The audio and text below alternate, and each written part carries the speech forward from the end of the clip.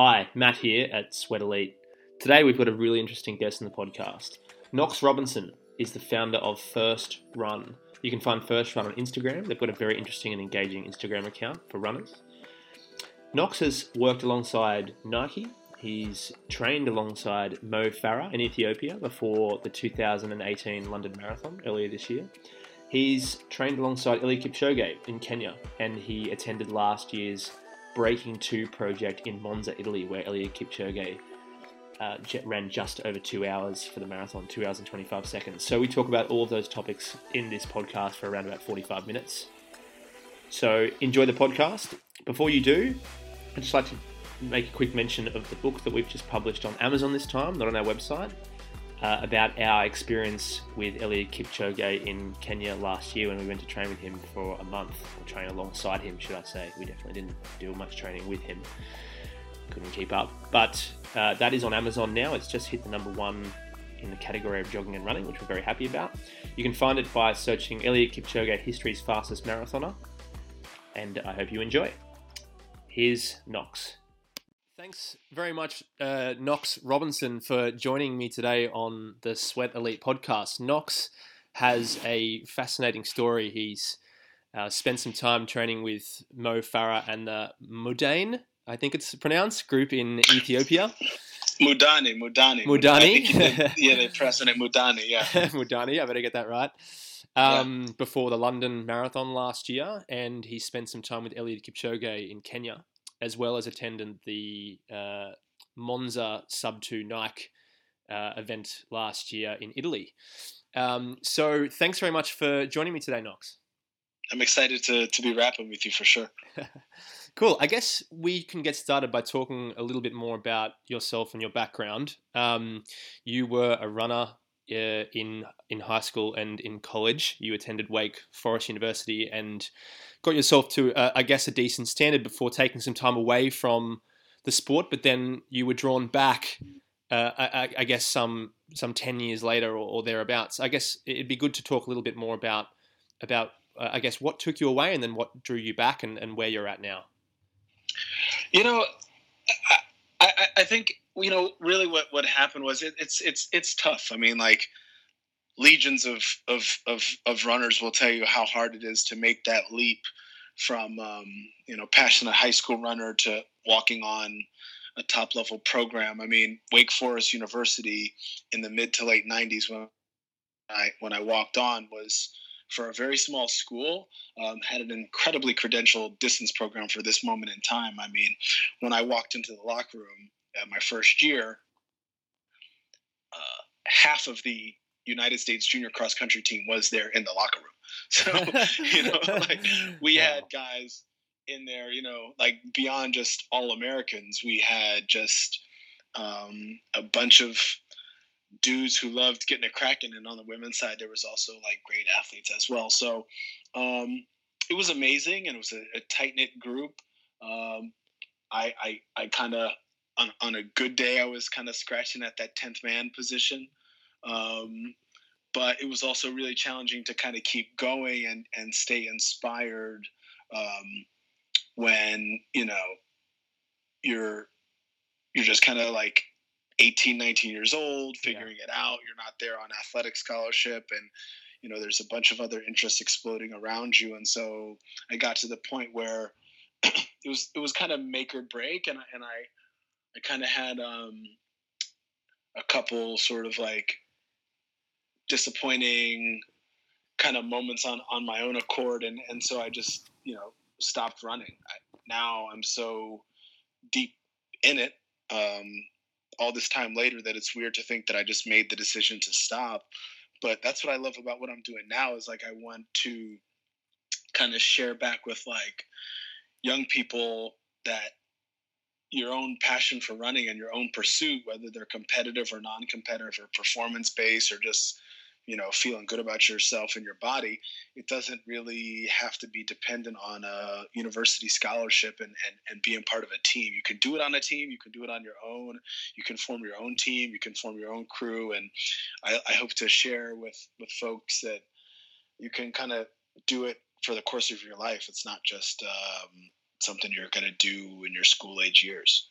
Absolutely. And I think I don't want to, I guess, before I go into the quote that I read from you, I did, I guess, discover your content for the most part. I'd heard the name before, but on the Rich Roll podcast, and on the Rich Roll podcast, you had a great quote that said, "Running is an act of religion." Of rebellion, and you go on to sort of talk about how. Nobody wants you to run. You're supposed to just be a digit, a one or a one or a zero in the code, and you're not supposed to get out and think for yourself. And I think it's very, very true. And you can sort of go and do this on your own. And as you sort of just pointed out, you don't have to have a university scholarship to sort of prove that. Yeah, I mean, to put it in a to put it in a better way, a less like strident way, like a friend of mine once told me, you're only young once, but you can be immature for the rest of your life. So you definitely are only young once, but you can definitely run wild for a really long time. Absolutely. And you yourself have run quite a fast half and marathon yourself. I just ran 70 minutes. I just ran 70 minutes and a half, like that's quick, at Valencia earlier this year. Oh, I was there as well. It was incredible. It was very windy. It was windy. That's what I'm saying. Very Everybody windy. can talk trash like, oh, it was windy. It rained twice. It's only a half. It rained twice. It was windy cross and in your face. And, I don't know if you've ever raced in Europe, but like European dudes don't play. They're mean. Yeah. They're out for blood. Yeah. It's not like cross country jabbing you in the ribs. These guys are like, these guys have like triangle formations. They're talking in front of you as they're running 70 minutes for the half. They're surging. It's definitely very, very competitive in the way that like that sort of sports culture in Europe is. And so it's awesome to just kind of like catch a plane from New York and then pop into the race. And yeah, I popped a big one. That was wild. Yeah, and I think so. That was a high watermark for me for sure. Oh yeah, that's awesome. I knew you ran 70 minutes, but I actually didn't realize it was at Valencia. And being there that day, like I think most people ran at least sort of 30 seconds to a minute slower than their potential or their personal best. Most people. So I was 70 low. I was 70. You've got low. You've got a bit more to go here. I was thinking if I would have known, I would have leaned in for a 69, but I was finishing up with two younger guys and they were really struggling. And so I didn't want them to ruin my finish line photo. I didn't want them to head to the side. So I was like, hey, y'all go on ahead. Let me just give y'all a little room so I look cute at the finish line. I'm impressed you were thinking this creatively at the end of a half marathon. Well done. Look, times are going to come and go, but a good photo, you need to make sure it's crispy.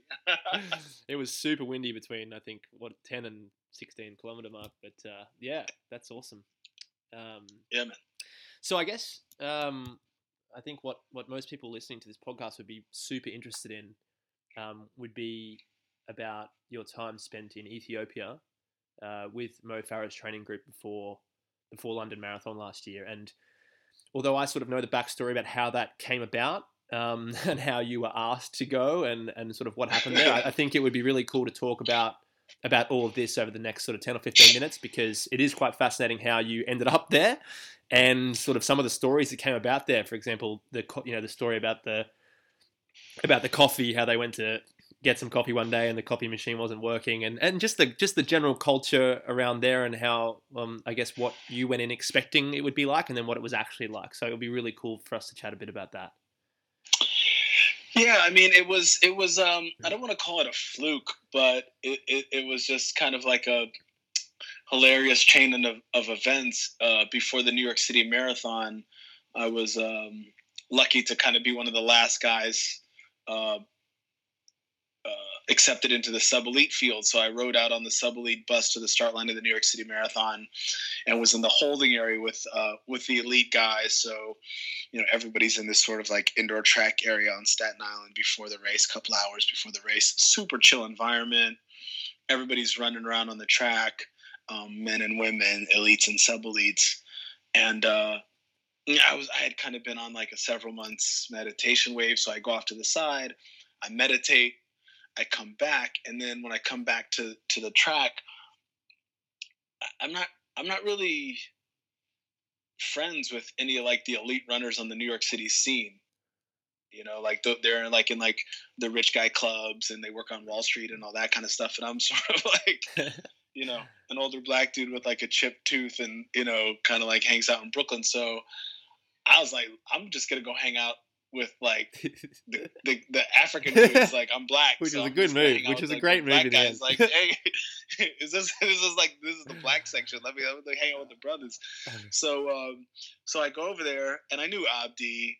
So at least I go over, sit by Abdi. I'm stretching. Meb's over there. Meb kind of like says what's up. And then Camroar's there. I think Stanley Biwat was there. I knew Wilson Kipsang from meeting him in Berlin a few months before when he dropped out. So I knew some of the guys. I just like dropped my stuff down and hung out. And then Abdi, sort of to like make conversation, was like, hey man. And I'm thinking about New York. I'm thinking about like when I'm going to execute on First Avenue. I'm like in my zone. I'm trying to be cool, not trying to like fan out and like, take selfies with these guys. And Abdi's like, hey man, why don't you come out to Ethiopia? I'm going to be there training with Mo, getting Mo ready for London. And I was like, yeah, cool. And I just left it at that. I was like, yeah, cool, I will. He's like, yeah, cool. So then, I mean, fast forward, I just booked a flight and like went out to the camp, which is probably north of Addis Ababa in this small little hamlet, this little town called Saluta, where Haile Gebreselasie's complex is, and then across the street, of course, is Kenenisa Bekele's complex, or his old place that some Chinese guys bought. So yeah, showed up in the middle of the night. They didn't have a room for me as planned. I went across the street and stayed at Kenny B's place. Kenny's old place. That was one of the worst places I've ever slept in my life, and I've slept in a lot of tough places. This is Kenny Bekele's accommodation? Yeah, but it hadn't been like kept up in like a couple of years because he sold it to like some Chinese investors and didn't maintain it. And now he's building a new place across the street, and that's where Mo trains. Okay. So Mo trains at Kenenisa's track, which is next door to Haile Gebrselasie's hotel and track. Right. Okay. So Mo was staying at Haile's place and training at Kenenisa's place. A few big names there. It was crazy. No, it was crazy. And then like, guys are just driving up. It's a wild town. It's a wild town to think that much elite sort of talent is like in and out, as much as goat herders are there and like a church is like doing ceremonies in the middle of the night all night. It was just really a wild scene. Very, very different from the peaceful sort of environment that Eli Kipchoge trains in. But I think Mo Farah really thrives on energy and excitement for sure. Yeah. Okay. So that's how it came about. And I guess you've introduced us to like what it was like coming into to Saluta, which I'd like to talk a little bit more about. It's Abdi's fault. You can blame it on Abdi. It's Abdi's fault.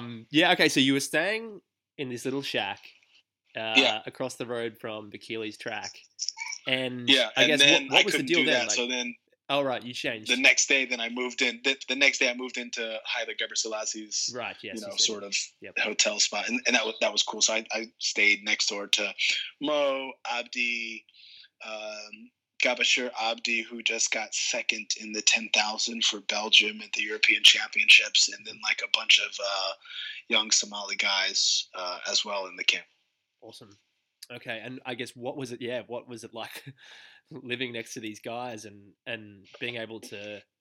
I'm assuming you mentioned in the podcast and to me before we started recording this that you attended some training runs and some training sessions, so it'd be really cool to learn a bit more about what that experience was like. Yeah, I mean, I lived. I don't want to say I lived with him because you're in the same room, but I lived next door. Yep. And I ran with these guys 2 or 3 times a day. I will say that I was in pretty good shape. Obviously, a month after that, I ran 70 minutes and a half, but and I had spent some time at altitude, the same altitude at 8,000 feet or something like that, 9,000 feet in Mexico the month before. So the altitude wasn't a big shock, but I will say that these guys on the easy runs, definitely, it was definitely a bit rough. You said it was also dead silent too in the. Pardon? You also said that it was very quiet in the easy runs in the Rich Roll podcast. That's the thing, yeah. Like you know, you'd expect, and again, when you're in school or you're hanging out in your little run crew, or even honestly, you know, when you go out on your long run on the weekends and you're running whatever 20, 22, 23 miles, you're catching up on the night before, you're talking about this or that, you're unloading on the week, all that kind of stuff. Man, on the easy runs with these guys, they didn't talk at all. Like these runs at a casual pace for these guys, the runs were in complete silence. And that was like really unnerving that the easy runs were quiet. On the other hand, the most intense track workouts that I witnessed, and it's not like I was stepping on the track and running with these guys, but they had such a good vibe. Like you would have thought these guys were just like messing around and like in the off season, the way the vibe was. And then they're stepping on the track and they're running like 4-minute miles at altitude, like on the track, and the dudes are falling down, and you know Mo is just like chewing through his pacers, and you know there's the coaches on the bicycle trying to keep up, and meanwhile while this happening they're playing like Drake on the Beats pill. You know, Mo's asking people to take pictures of like his laps and video on the iPhone so he can post it later to Instagram. He gave you his phone and just said, and he's still ripping through reps like wildly. I was like, this dude's crazy. Oh, that's awesome. Yeah, and there's so many things I want to dive into there. Yeah. I guess firstly, I'd like to know before we talk about the track stuff. When you were talking about the easy runs and they were sort of, you know, they were quiet, but you also said before that they were rough. I mean, what sort of pace are these guys punching up there? And mind you, before we get into that, I guess the altitude is what? It's 2,700 meters, which or thereabouts, which is what's that in feet? Close to 8,000. So yeah. So what Addis Ababa you said is 2,700 meters. Yeah. Yeah. So I mean that's this casual running for them at like 2,800 meters, and then you know sometimes on their long runs they might do like an uphill long run, or you know there's a hill or a mountain right next to the training camp that these guys didn't do it, but a lot of athletes would run right up, and that's you know close to 10,000 feet, so 3,300 meters or something like that. Wow. That's pretty intense. I mean, if you look at, I don't know what you know a lot of other places around the world are, but as far as in the United States, even a lot of these training locales in Colorado are much more casual of altitude than that, closer to 2,000 meters. 6,400 feet or something like that. Not to diss any of my friends in Colorado, but this was not that. This was like getting up and eating oatmeal at 8,000 feet and then, you know, going out. And, you know, like I said, I was in shape. I mean, I even went out and ran like my little 20-mile Boston marathon training run on my little Boston course before I went. And I was like ripping off paces. I was fit and went out to Ethiopia. And, man, these guys are running, I don't know,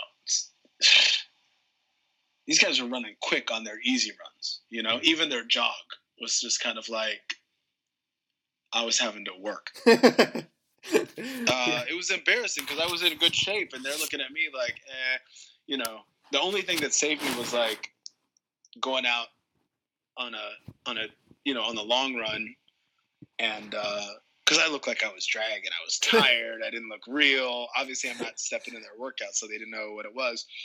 And when we went out on long runs, 20-milers, 22-milers, the fact that I was able to do, you know, a 20-mile run in 2 hours and, you know, 1 minute with like no support or like minimal fueling and hydration at 8,000 feet or 9,000 feet, they're like, okay,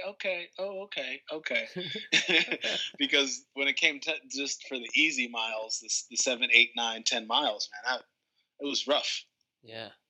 Well, but that's the level, that's the shape he's in. I mean, Mo Farah's in shape this year for sure, as you've seen by his run at London, and then his run at the Great North Run, and then I'm excited to see what he's going to do in Chicago this weekend. Yeah, it will be interesting to see how he goes there and whether or not he takes some more time off his personal best. But thanks for sort of painting that picture about what it was like to do the more aerobic running with them. And I guess it would be cool to touch a little bit more on what the track sessions were like and what it felt like to be there. And I loved the story that you told on the Rich Roll podcast about how Mo was just like, hey man, can you get my phone from my bag and here's my password and just open it up and take photos.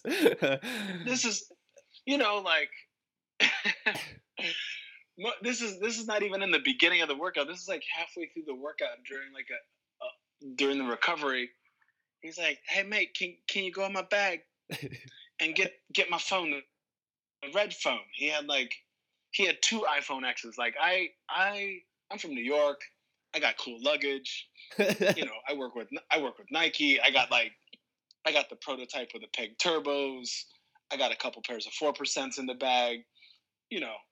I'm cool, but I didn't get the iPhone X before I went out. I didn't want to drop it.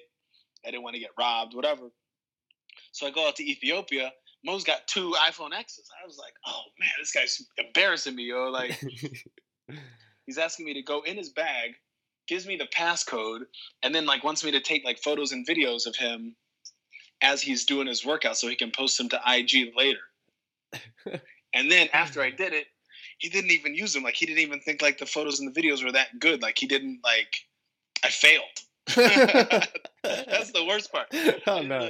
I haven't told anybody that yet, but he didn't even use any of the stuff I took. I was like, he's like, yeah, oh, okay, yeah, cool, not bad, yeah. I was like, oh man, come on, the angle. I'm laying down at the track. I'm trying to do artistic shots as he goes by. Yeah, he didn't really respect my my social media my social media technique. He didn't really respect it, so it's okay. Awesome. But yeah, it was incredible, man. It just made me think. Usually you think that an elite has got to approach the most serious sessions with the most seriousness of purpose or the most serious demeanor, but you got to choose the demeanor that works for you. And I realized it's about creating a good environment and creating a good vibe and having good energy, and then that's going to push you to better performances rather than some real intense situation where you're kind of on the wrong side of pressure and intensity. You know what I mean? Absolutely. It was better to create a vibe and then just to have Mo get stoked and then tear up the track rather than just kind of can I do it? I'm going to run against this impossible workout and then fail. The other thing is this guy loves, and this is what I wanted to bring back and also share with people in my group Black Roses, but also with other folks in the running world at large. This guy loves the challenge. You're used to it. People dread the long run. I'm worried about my long run this weekend. Oh, I can't believe I have to do this long run this weekend. We always speak about our biggest challenges, as regular people, in negative terms, But Mo would be sitting around at lunch on Tuesday, already excited and chatting about the long run on Sunday. Yeah. At one point, he was pitching the coach. He was like, oh, Sunday we might go to this other place and run with the Ethiopian group. And the coach is like, no. Because, right, Mo was excited to go to like another location for the long run and do the long run with like the Ethiopia national team and Ethiopian elites. Right. That's really rather than like hiding in a camp or my training a secret or whatever. He wanted to go and have the Sunday long run with other guys in the best of the world, like away from cameras, away from whatever, just for the battle. Like the light in his eyes that went up when he was like trying to get his coach to let him go run with these guys. And the coach is like, no, you're not going to do that, because as soon as you guys get out there, you're going to start going, and then you're going to start going crazy. And Mo's like, no, it's going to be chill. He was actually asking the coach. He was telling him like, no, it's going to be fine. It's just friendly. We're just going to go out and have a good time. And the coach is like, no way. And I was like, whoa, this dude not only is like, it's Tuesday, and he's already like chomping at the bit for the long run, but weekend. Also he wants to go and race these other dudes that he, or run with these other dudes that he races at the Olympics and championships and the marathon. Yeah. He was like wanting to do that for fun. Just for fun. That's awesome. Just for the battle, just for the war. Like, that was inspiring. So I'm trying to like really come back and like change the own culture around my own group, that everyone like gets excited for the long run on the weekends, and people get excited. You hit them with the workout and then they're like, yeah, let's do, yeah. All right. Yeah. You know, I want that excitement. It's because that's going to change the vibe, and then that's going to change the results. Absolutely. It's a really interesting topic, this, actually, because I just spent, I guess, the better part of a decade living in Europe, and I lived in Finland for the most part, and in that country, I know it was quite similar in other countries in Europe, it was very common for it sort of essentially be the exact opposite of what you just said, in a way that people would train on their own. They wouldn't want to train with other people because they had a set program that they wanted to follow from their coach, and it was almost like, I was living in Helsinki, and it was almost like there was quite a lot of good runners around the town, but they were all sort of training on their own. And the idea of getting together and doing something like you've just described, like a whole bunch of guys that are all competing against each other just to like punch out a hard tempo run, like that was like, no way would anyone ever come up with that or do that. And it's just like, it was not even a thought. Like, so it was really quite interesting that how Mo was sort of, that's how Mo is, and that's how he sees it, and that's what he wants to do. And it's really quite interesting. It's but I guess mean, more people it's understandable. I mean, I come out of that and like keeping workouts a secret and training on your own, but it's like, and it plan, and that doesn't mean that like Mo doesn't follow a schedule. But as you know, at Sweat Elite, there's only a certain number of workouts that to do. There's only a certain kind of workout to do. There's only a certain handful of approaches. Absolutely. You know. So what are you really going to do to get that little edge, especially when we know that edge is like 0.5 seconds or 0.2 seconds? Yeah. You know? Exactly right. What is the edge? It's mentality and experience. And like, I don't know, of course we love that cliche of like the loneliness of the long distance runner. We love that. But I loved seeing Mo, you know, having a whole training group of friends. And when they weren't training, they sat around and listened to music and laughed about a bunch of stuff and talked about soccer and, you know, or football rather, or whatever, and just like had a good time. And then when it came to really go to the highest heights, it was game on. It was game on. Yeah. It was, you know, it was fascinating. Yeah. I really found it interesting too that on the Rich Roll podcast that you spoke about how they didn't ever know what the training session was ahead of them until they were like warmed up at the track. Right. Yeah. And how you sort of said yourself like, oh, there's, nothing against all the people that have these sort of training programs scheduled out for months on end and so on. But these guys like Mo, I think you said it well, like Mo is thinking in his head it could be one of many things before the training session. That's you were talking about how that could be used as an advantage. Yeah, I had to step back and think about it, because it's like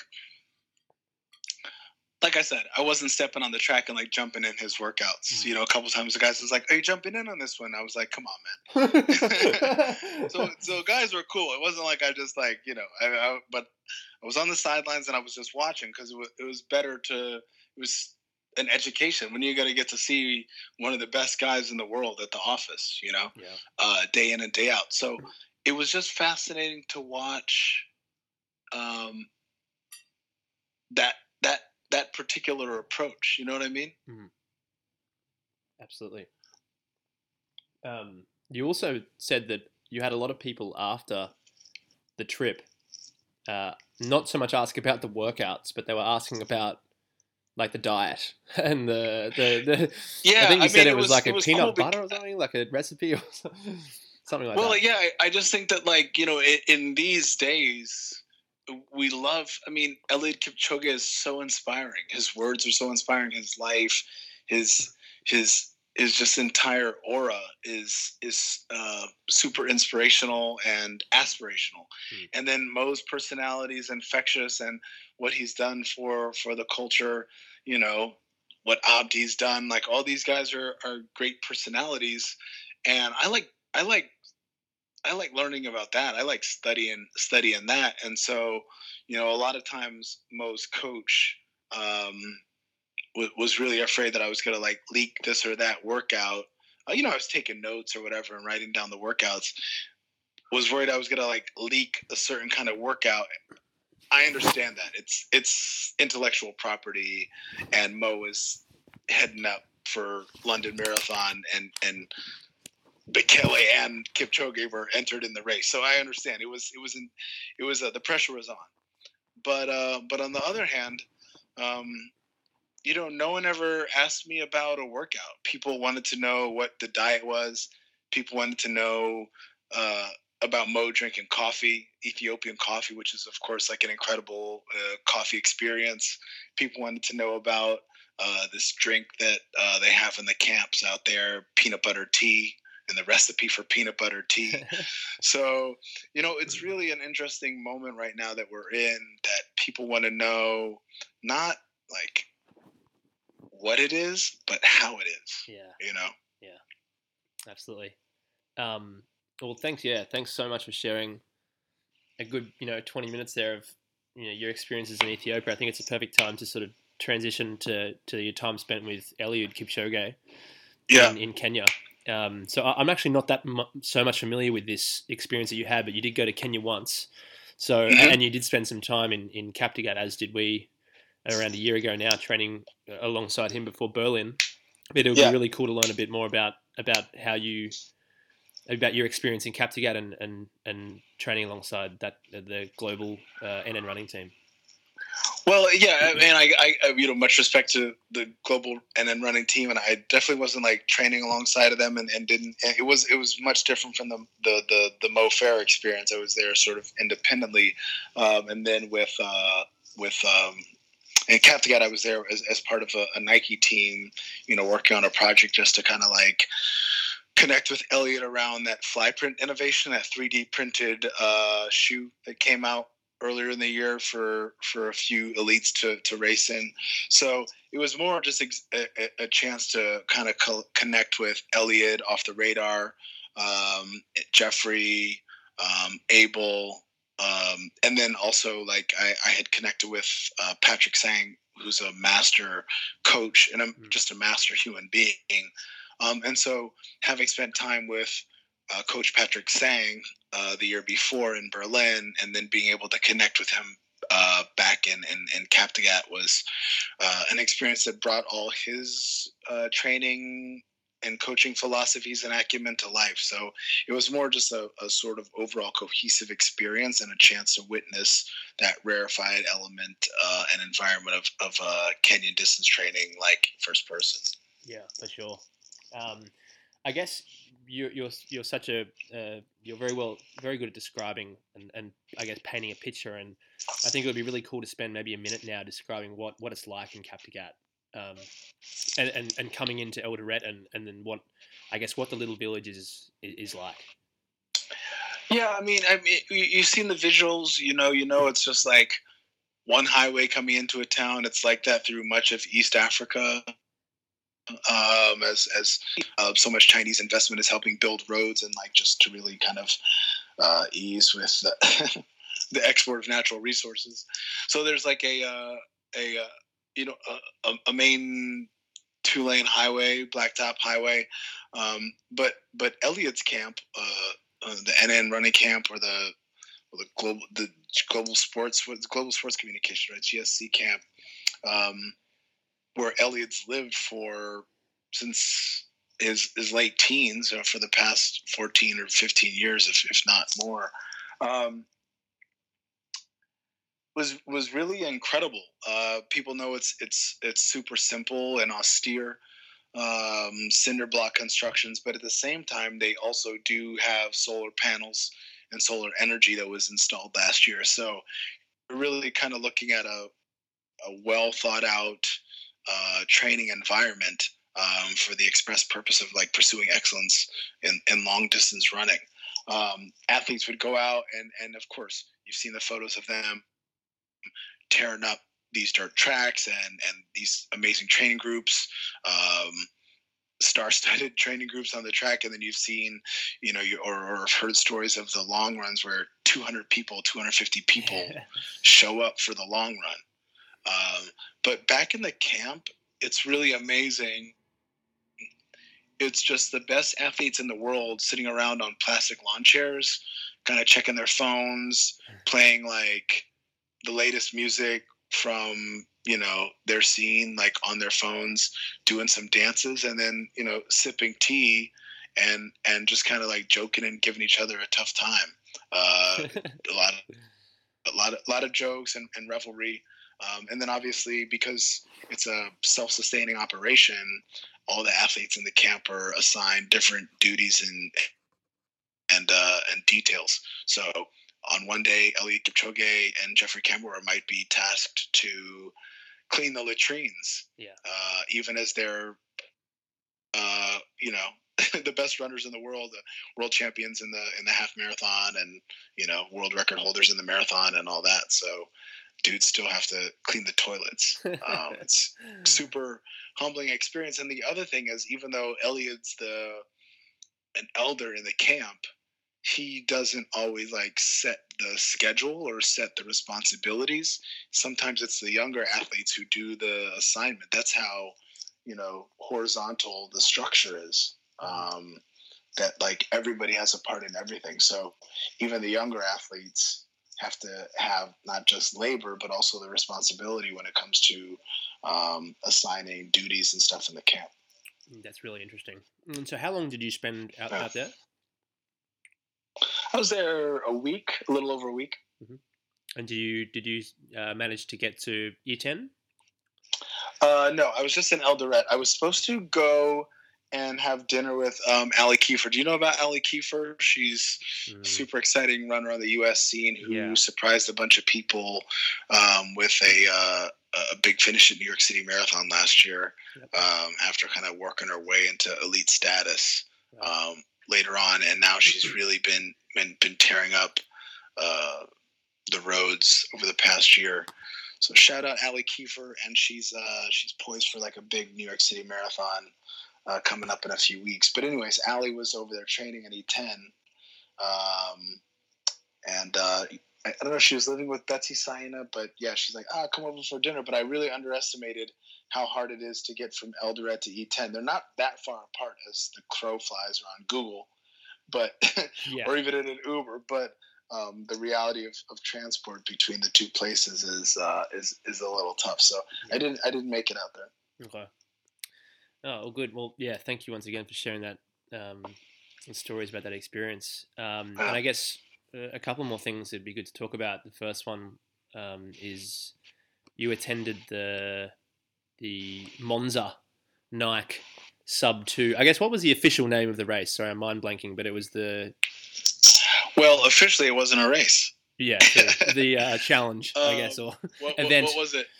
It was an experience. Experience, yeah. It was more like Woodstock wasn't a concert. You know what I mean? Jimi Hendrix said, "Have you ever been experienced?" Monza was an experience. So Monza was an attempt to see if an attempt to break 2 hours in over 26.2 miles. Mm-hmm. I suppose that's how you would put it cleanly. Yep. But yeah, it was incredible. I mean, obviously, it was on a Formula One, a very famous Formula One track in Monza, Italy, and along with Eliud Kipchoge. Who else did we have there? It was Tedeschi. Zersene Tedeschi. Yep. And the young Ethiopian guy. I don't remember his name, but he was the one that did he drop out or did he run? He was a little bit far back. No, everybody finished. I mean, finished. Like those three guys finished, and then they had a team of all-star pacers. So even the pacers were incredible. Bernard Lagat, Chris Derrick, Lopez Lamong. So it was really, again, to use the phrase star-studded. It was a super kind of crazy experience to watch this level of execution just in the pursuit of an ideal. Absolutely. And you mentioned how, I guess, how motivating, inspiring the event was, especially towards the end. And you mentioned that you shed a tear towards the end of that race, and I guess it would have been absolutely fascinating. I have to admit, I did get misty-eyed. It was raining, perhaps so you could kind of hide it. The high dew point. It may have been the dew point on the morning, but there was noticeable fogging in my sunglasses, and there was no reason for me to be wearing sunglasses because it was cloudy and rainy. No, but just to watch Eliud Kipchoge really commit, and I mean that in like a bunch of senses of the word, to commit his spirit and his body and his mind to this unprecedented task was beautiful to watch for most of it. But then in the end, it was so excruciating as he was like straining, mm-hmm. And it's tough to relate to other people who don't have kids, but when you're watching your kids figure out life, when you're watching your kids, you and I, we have success and failure, perhaps in equal measure, and we're figuring out for our own, and we don't ask anybody to feel sorry for us. But to watch your kids try and fail, whether that's try to ride a bicycle and fall, or make a team, or run for student government president, or in the spelling bee, or even just falling down at the playground and skinning their knee. It's tough to watch another human being attempt something that they've never done before, and to be fearless in doing that pursuit. And that's what it was like watching Eliud Kipchoge come so close to breaking 2 hours for 26.2 miles. It hit me in the heart. And to watch him finish, I cried. And then immediately after he finished, I thought, man, this guy did it because he thought he could do it. Yeah. And he didn't believe in any barriers. I mean, Nike marketing aside, and the shoe and the preparations and the science behind it and the empirical conditions and the marginal gains, man, I just saw him finish and I thought, this guy doesn't believe in limits. This guy thought he could do it. And then in the next instance, I was like, what's holding me back from my potential? What's holding me back from my goals? Yeah. And yeah, I don't even mean like my running goals. Sure, my running goals are, I could train that much harder, I could go on the wagon that much sooner. You know what I mean? I could kind of like scuttle, various aspects of my life and commit to something in running. But also on a life level, what's keeping me from being a better father and a better partner and a better friend and a better son and a better brother? Like what's keeping me from being a better citizen of the United States of America? Like what's keeping me from being like a rider that I've always dreamed of being? Watching Eliud Kipchoge at Monza made me reflect on all the other aspects of my life outside of running. And I think that's part of the power that this man holds for us at this time in our culture. Oh, that's perfectly said. Yeah, awesome. Thank you. Yeah, I'll let you go soon. Thank you very much for everything today. I guess very quickly, I'd like to just maybe we can talk about just quickly where people can learn a bit more about Black Rose's first run. You have a very cool Instagram account, and the handle is First Run. At First Run, yeah, at First Run. That's for better or for worse the only place to find me, unless you want to like come to New York and like hang out. And then I'm spinning records with friends at a reggae club or hanging out in the park. So come to New York and hang out. But if you can't do that yet, check me out on Instagram at First Run. I've never been on Facebook. I don't have a Facebook account. Okay. And Twitter didn't work for me, as you can tell from the wordiness and the verbosity in this conversation. Twitter, I never figured out Twitter. So Instagram is where I'm at. Awesome. Thank you very much once again, Knox. And thank you. Yeah, Matthew and Sweat Elite. I'm super excited to participate in the conversation. I love what you're doing. Shout out to everybody who's a part of Sweat Elite and is a fan of your stuff, because I'm a fan too, man, for sure. Awesome. Thanks so much. Thanks for listening in to that podcast episode with Knox Robinson. We've got quite a few very good guests coming up in the near future on the podcast. So to stay up to date with the podcast episodes, the best way to do that is to go to our website, sweatelite.co, and put your email address into the strip at the bottom of the page that has access to our email list, and will notify you upon new podcasts being put out. Don't forget to check out our new book that you can find on Amazon. That has already hit the #1 in the running and jogging category on Amazon, which we're really stoked about. It's the book called Eliud Kipchoge, History's Fastest Marathoner. And it's basically just a story about our trip to Kenya last year in August, when the two of us, Tate and myself, went to train in Kaptagat, Kenya, with Eliud Kipchoge's group. It goes into detail about all of his training, the culture there, the attitude, and plenty more. So don't forget to check that out on Amazon. Until next time.